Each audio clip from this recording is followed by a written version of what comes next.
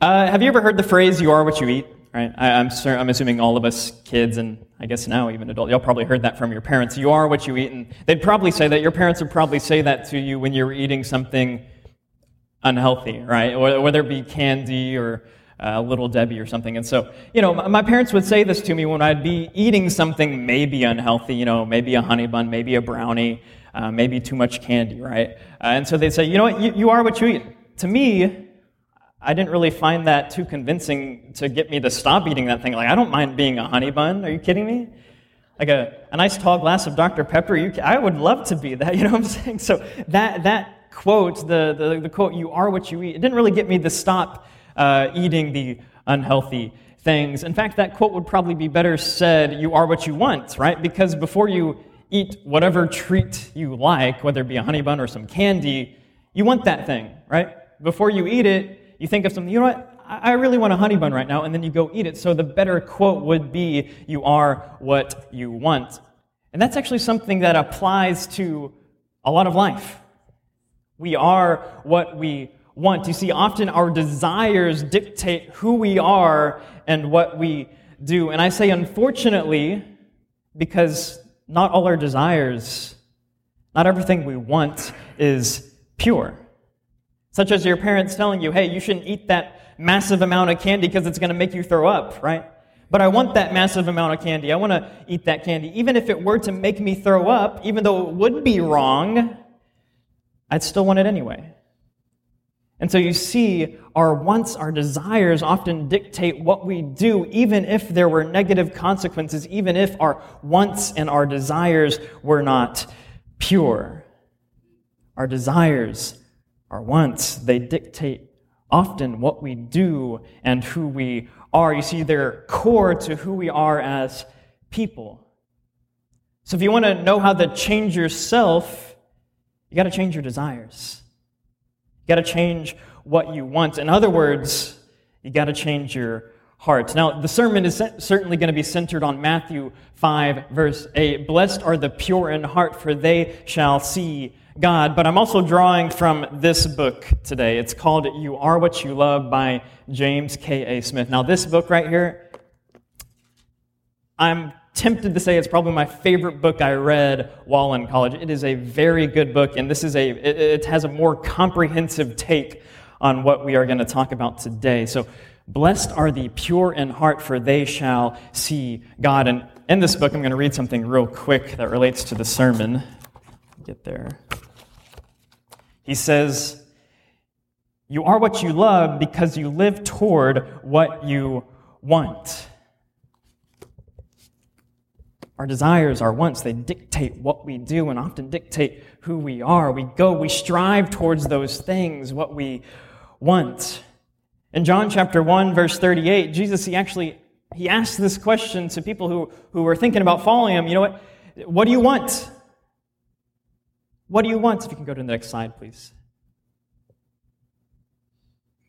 He turned and saw them following him, and he said this, what are you seeking, or what are you wanting? And they said to him, Rabbi, which means teacher, where are you staying? So Jesus, looking at these people who want to follow them, he asked this question, what do you want? Because that question is very important.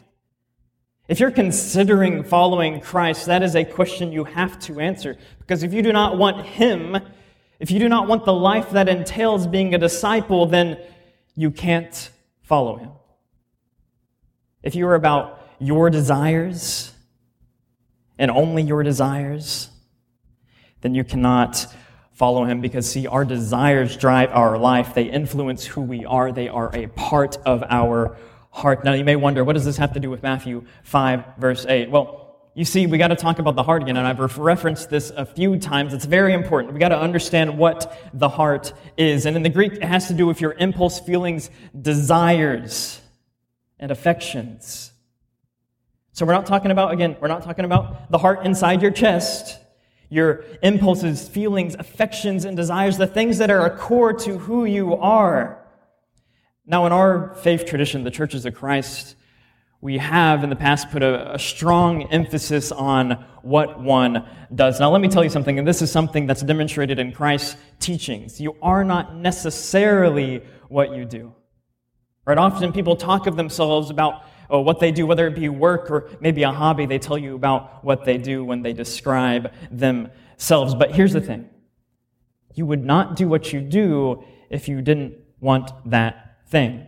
Now, obviously, there are exceptions to this. Sometimes where maybe as a kid you're made to do things you don't want to do. But as a general rule, in life, we do the things we do because we desire those things. And unfortunately, people set out to change themselves, but they focus on the wrong things. They focus on the external things. They don't focus on the internal desires. They do not focus on their heart. You see, to have true lasting change, you need to change your heart. You need to change your internal desires.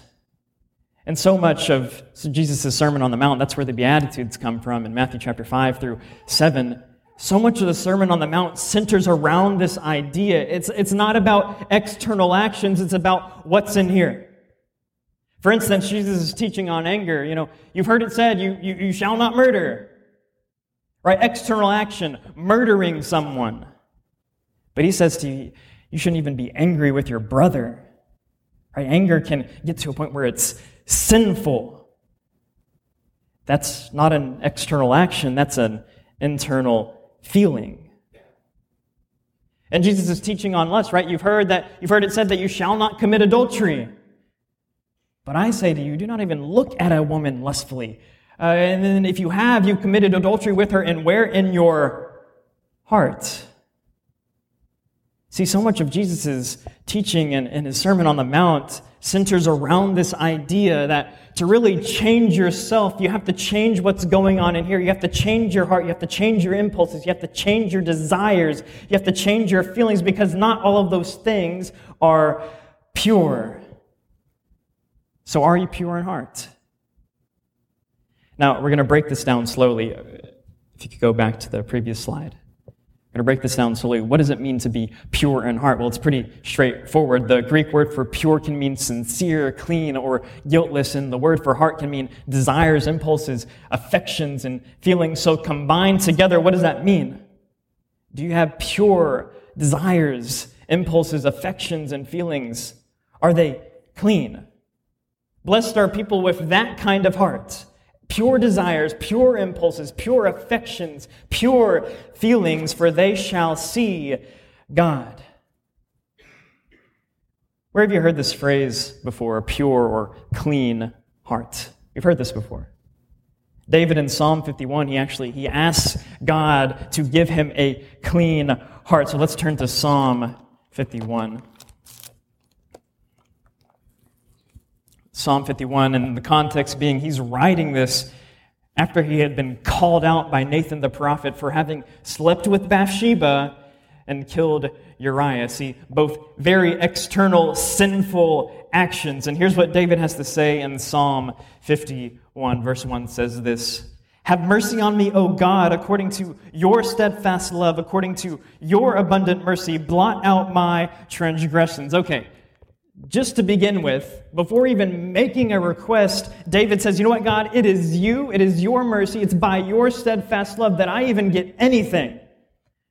All right, before we make our request to God, we got to understand one thing, that if we get that thing, it's only because he is merciful, and it's because he has steadfast love towards us. Verse 2 and following. "Wash me thoroughly from my iniquity, and cleanse me from my sin. For I know my transgressions, and my sin is ever before me. Against you only have I sinned and done what is evil in your sight, so that you may be justified in your words and blameless in your judgment. Behold, I was brought forth in iniquity, and in my sin did my mother conceive me." Verse 6, "Behold, you delight in truth in the inward being, and you teach me wisdom in the secret hearts." Now, often people, they skip ahead and they read just verses 9 through 12 where he asks for a clean heart. But that verse right there, verse 6, that is a profound verse. You delight in truth in the inward being, and you teach me wisdom in the secret heart. See, the first thing we got to be willing to do in order to be made pure by God is to be honest with what's going on in here. What's going on in your inward being? What's going on in your heart? David understands that. Yeah, he just committed adultery. Yeah, he just murdered someone. And he could have said, you know what, God, I'm sorry that I did that. I'm sorry I did those actions. But David, he knows it's much deeper than that. He knows it's much more than just doing something. He knows there's something wrong in his heart, and there's something that needs to be changed. Truth in his inward being. He's being honest with God. God, there's something wrong in my heart. And he says, teach me wisdom in the secret heart. Now I think this, he's asking God, I need your wisdom for my heart. Because earthly wisdom, according to our hearts, would be, let's do what I feel. I'm going to do the things. I'm going to strive for the things I desire. But David knows that's not what I should do, because that leads to terrible, sinful, impure things. Rather, we need God's wisdom to dictate our desires, our impulses, our feelings, who we are at core. Verse 7. Purge me with hyssop, and I shall be clean. Wash me, and I shall be whiter than snow. Simple question. Who cleanses you? God. It's that simple. You don't cleanse yourself. The preacher doesn't cleanse you. The elders don't cleanse you. The deacons don't cleanse you. Nobody besides God cleanses you. So where do you go if you want to be cleansed? Where do you go if you want to be made pure? God. It's not by our own doing, but by God's power. Verses 8 and following. Let me hear joy and gladness. Let the bones that you have broken rejoice. Hide your face from my sins and blot out all my iniquities. Here's the primary request in verse 10. Create in me a clean heart, O God, and renew a right spirit within me. Create in me a clean, a pure heart. Create in me pure desires, pure impulses, pure feelings, pure affections. Again, simple question. Where does a pure heart come from? God. Verse 11. Cast me not away from your presence, and take not your Holy Spirit from me. Again, simple question. What's the result of not having a pure heart? Being cast away. David understands that he needs God to change him internally. To change him internally so that he's not cast away. David knows it's not enough. It's not enough for me just to stop killing people. It's not enough for me just to stop doing these sinful actions. I need more than that. I need to be changed in my inward being. See, that's so much of what it is to be in Christ. It's not just about doing the right things. You've heard me say this before. It's about being changed internally at core of who you are, right? There's a saying, I've mentioned this before too, it's a really good saying. God loves you the way you are, but he loves you too much to leave you as you are. We got to be changed in our inward being. Verse 12. Restore to me the joy of your salvation, and uphold me with a willing spirit. What's the joy of God's salvation? Right? I thought about this, and at first I was a little confused, and I think I can kind of see where he's going. What's the joy of God's salvation? I think it's exactly what he's requesting. A pure heart.